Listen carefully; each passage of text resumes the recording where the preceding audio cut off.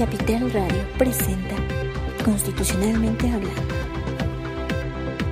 Bienvenidos a Capital Radio, a una emisión más de Constitucionalmente Hablando. Hoy es martes 18 de octubre, les saluda Luis Velázquez y como siempre estamos aquí cerca de la Asamblea Constituyente para platicarles, narrarles de manera precisa lo que es este proceso que ya tomó forma, y como siempre me acompaña Alberto Cuenca, que tiene los detalles de esta tarea tan importante que es terminar de instalar las comisiones legislativas donde se va a redactar la Constitución, y hoy empezaron con unas muy importantes, Alberto. Hola Luis, hola amigos de Constitucionalmente Hablando. Como lo mencionas, hoy se instalaron las 4 comisiones dictaminadoras que faltaban.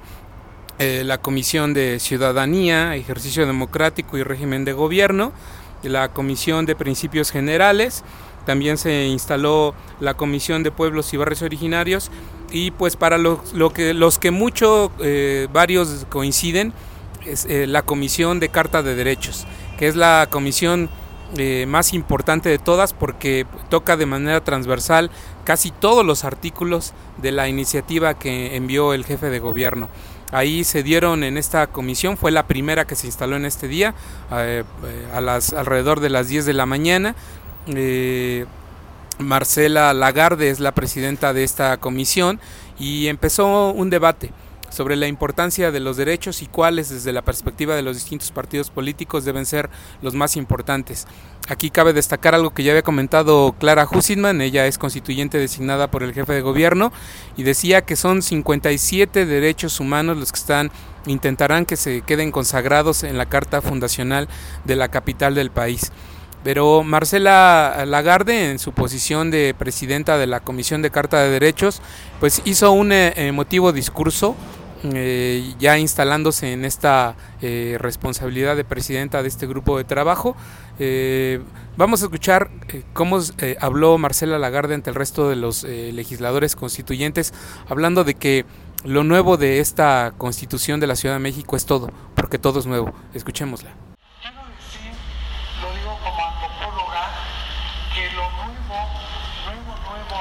De esta Constitución es todo.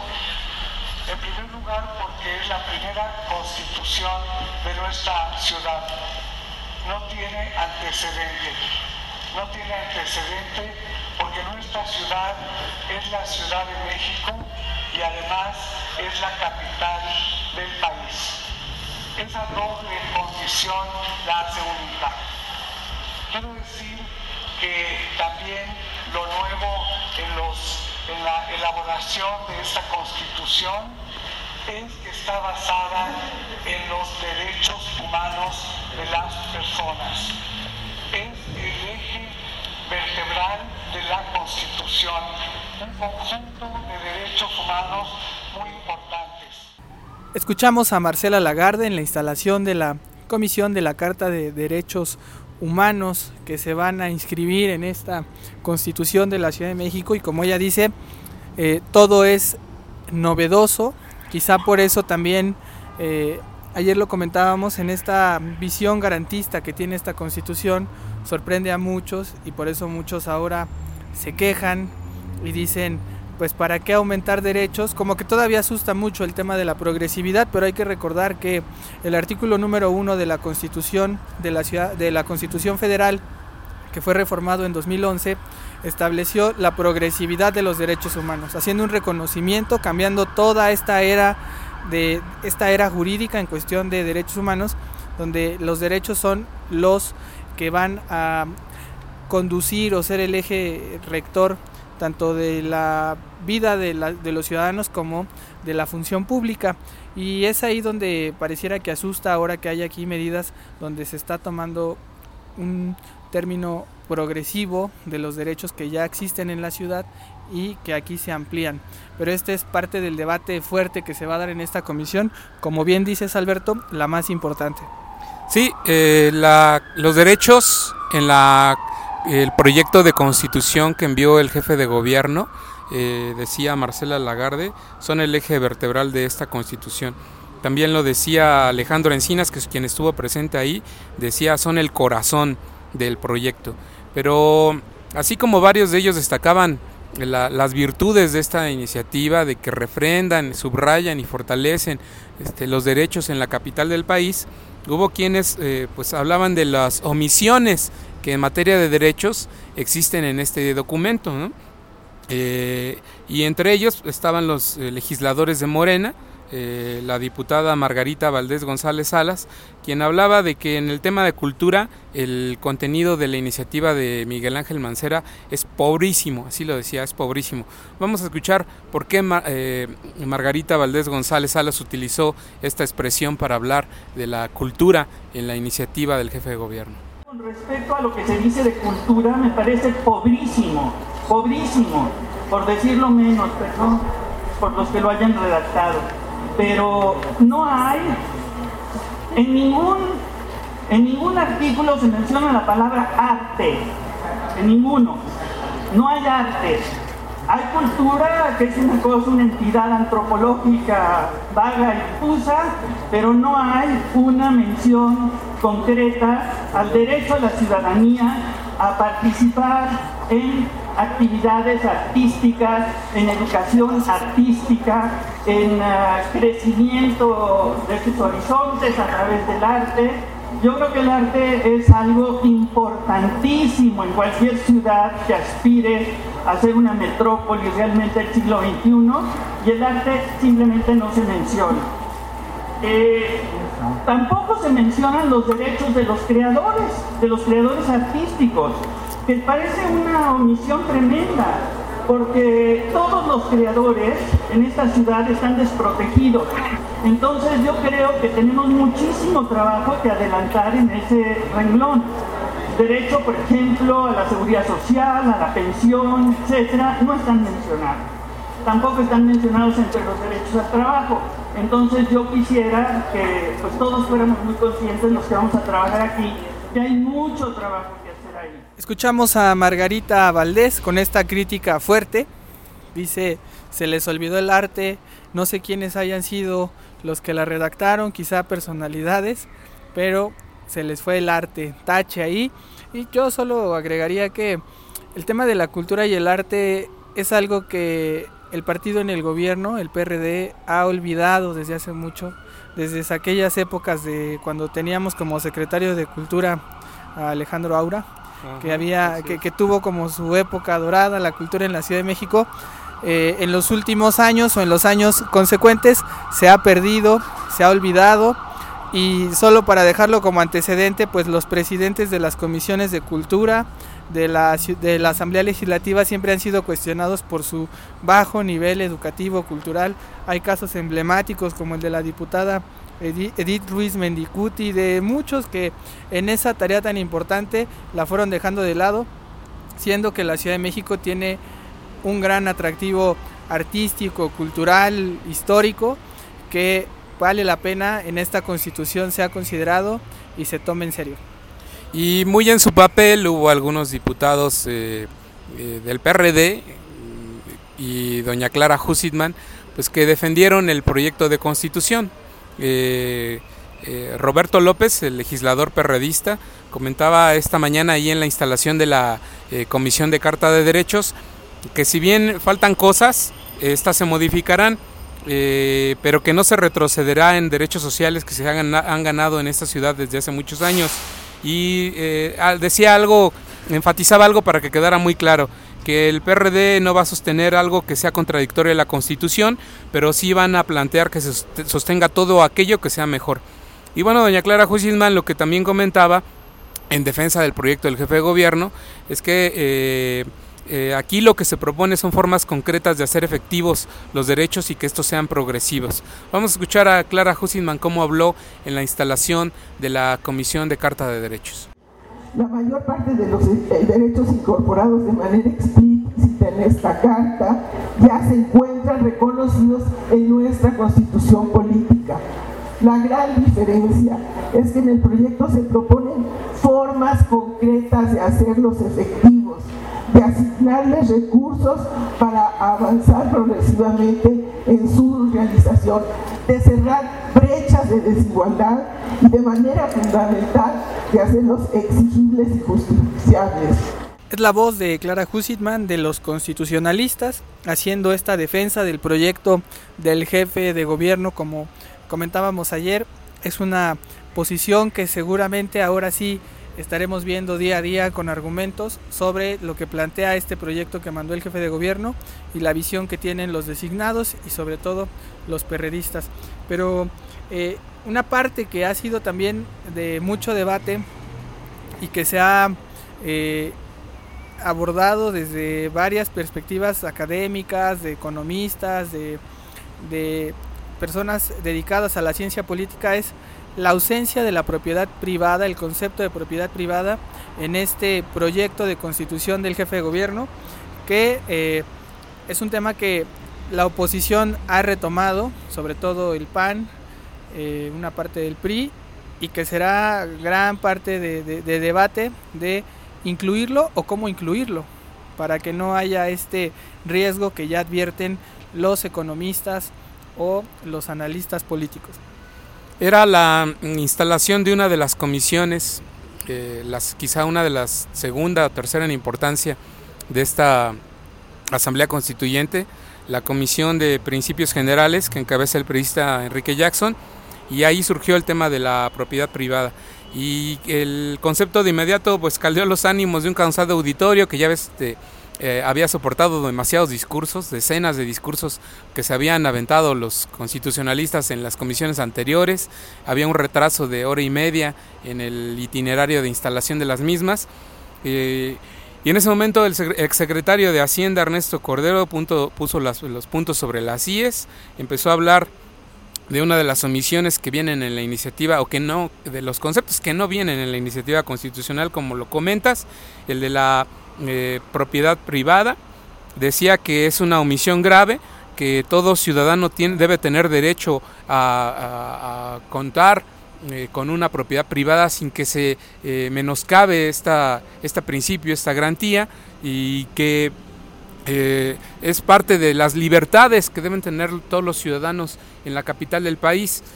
Cordero habló de esta forma en la Comisión de Principios Generales. Al querer, como todos ustedes, tener una constitución liberal, me parece que hay algunos principios fundamentales en esta constitución que tienen que estar presentes. Y estas libertades y estos principios tienen que apuntalar la propiedad privada. Me parece que en todo el texto que se nos ha presentado hay una parte que se olvida, que es la importancia de la propiedad privada y también la libertad de que todos tenemos de realizar la actividad económica que así consideremos. Esto, más allá de conceptos y preceptos de libertad, tiene una lógica económica. La única manera de mejorar las condiciones de ingreso de los habitantes de la Ciudad de México es con un sector privado fuerte, que genere empleos, que proponga innovaciones tecnológicas, que aumente la productividad de los que vivimos en la Ciudad de México y por ende podamos tener mejores ingresos. Aumentar los ingresos por decreto, por ley o por constitución es imposible. Si fuera así de fácil, ya lo hubiéramos hecho en la historia de la humanidad muchas veces. A mí me parece que es una gran oportunidad para ser responsables y para verdaderamente aportar algo a la constitución de esta ciudad. Esa fue la postura de Ernesto Cordero, pero cuéntanos, Alberto, cómo siguió este debate. Bueno, pues ya una vez que Ernesto Cordero cerró su discurso, y pues con una visión contraria, ¿no?, a las libertades económicas que pregona el panista y que pregona Acción Nacional, la coordinadora de los diputados constituyentes del PRD, Dolores Padierna, tomó la palabra para decir que es una mentira esa afirmación, que se diga que en el proyecto de constitución se planea atentar contra la propiedad privada. Ella habló de que este derecho a la propiedad privada ya está consagrado en la Constitución, en el artículo 27, y entonces decía, lamentaba que muchas mentiras dichas varias veces corren el riesgo de convertirse en una verdad. En este tono, Dolores Padierna replicó las palabras de Ernesto Cordero. Las palabras, las frases, no por decirse muchas veces, si son mentira, acaban por ser verdad, de ninguna manera. Y se dijo aquí que esta ley, esta constitución o este proyecto estipula que se acaba con la propiedad privada, que atenta con la propiedad privada. Si hay una frase que lo diga, de verdad es una gran mentira, porque además este derecho a la propiedad privada está consagrado en la Constitución, en el artículo 27, y tal vez si hubo algún atentado mayúsculo a la propiedad privada, se llamó reforma energética, que ese sí despoja a sus propietarios de sus propiedades para dárselo a las empresas privadas energéticas. Pero en modo alguna podría señalarse algo semejante en el proyecto entregado por el jefe de gobierno a esta Asamblea Constituyente. Acabamos de escuchar en Constitucionalmente Hablando a la coordinadora del PRD en esta Asamblea Constituyente, Dolores Padierna, quien hace esta defensa del proyecto de Miguel Ángel Mancera, pero dice, el 27 constitucional ya lo tenemos en la federal, dando a entender como que no habría tanta necesidad de tenerlo aquí en la Ciudad de México. Por supuesto es algo que alarma, que entendemos que si bien el tema de los derechos humanos de la Constitución ya los prevé, pero como que en esta lógica de ser progresivos, pues sí valdría la pena por lo menos que hubiera una calca de los que son básicos, indispensables, que nos van a dar certeza jurídica a los habitantes de la Ciudad de México, porque independientemente de que exista una Carta Magna, la Carta Magna de la Ciudad de México será la primera instancia que nos deberá de proteger y en la cual te vas a tener que amparar. Entonces, si no lo tienes ahí, de todas maneras tu lucha ante este Tribunal Constitucional, donde sientas que se están violando tus derechos, de manera necesaria te hará llegar a la Corte para entonces sí poder invocar este mandato federal, estos derechos humanos, lo cual pues no es lo deseable, sobre todo en temas tan específicos y fundamentales como la propiedad privada. Es preocupante, como lo comentas, porque pareciera una salida fácil decir que, bueno, pues como esos derechos ya están en la Constitución Política de los Estados Unidos Mexicanos, pues ¿para qué los metemos en la Constitución local, ¿no? ¿Para qué los refrendamos aquí? Ya no es necesario. Pero se contradice con el mismo discurso de ellos, comentando que los derechos deben ser progresivos, pues si ya están en la Constitución Federal, ¿para qué los ponemos aquí, no? Entonces también se cae el discurso de ellos en ese sentido. Quiero destacar una participación que en su momento muy breve hizo Gonzalo Altamirano Dimas, diputado constituyente del PAN, a propósito de las críticas al proyecto del jefe de gobierno. Él decía y les pedía a sus compañeros, a sus pares, que tengan una epidermis muy dura para que puedan soportar las críticas al proyecto de constitución, pero que también tengan los oídos sensibles para escuchar el reclamo ciudadano y las voces de otros partidos políticos. Creo que aquí que cabe muy bien estas palabras de Gonzalo Altamirano Dimas de no cerrarse ideológicamente los partidos en sus posiciones, y de decir que bueno, pues ya como está en lo federal, pues no legislemos de ello en lo local. Pero bueno, transcurrían esas reuniones de comisiones, se estaba instalando la Comisión de Pueblos y Barrios por parte del presidente de ese grupo de trabajo, Mardonio Carballo, un legislador de Morena, y a esa hora los jefes delegacionales y constituyentes de ese partido ofrecían una conferencia de prensa para presentar una iniciativa en materia de alcaldías. Ahí pues lo que comentaban los constituyentes de Morena y los jefes delegacionales de ese partido, pues era una crítica a la iniciativa del jefe de gobierno en ese sentido, ¿no? Ellos decían que lamentaban que las alcaldías mantengan esencialmente en la misma condición que las actuales delegaciones, quedan sujetas al control financiero del gobierno central, así como a una distribución centralista de competencias y atribuciones que privilegia el ámbito de gobierno central en detrimento de las alcaldías. Ellos planteaban una autonomía presupuestal, para los nuevos gobiernos demarcacionales, la facultad de presentar controversias ante la Suprema Corte cuando se invada su esfera de competencia, la creación de un consejo de gobierno integrado por todas las alcaldías y la posibilidad de que los alcaldes propongan al jefe de gobierno el nombramiento o remoción del jefe de la policía de la jurisdicción respectiva. Eso era lo que los de Morena estaban planteando en ese momento. Y el jefe delegacional en Cuauhtémoc, Ricardo Monreal, en su estilo estridente, marcaba en un tono irónico los errores del proyecto de Miguel Ángel Mancera en materia de alcaldías. Decía pues que bueno, el proyecto es tan malo, pues que mejor quede igual, ¿no?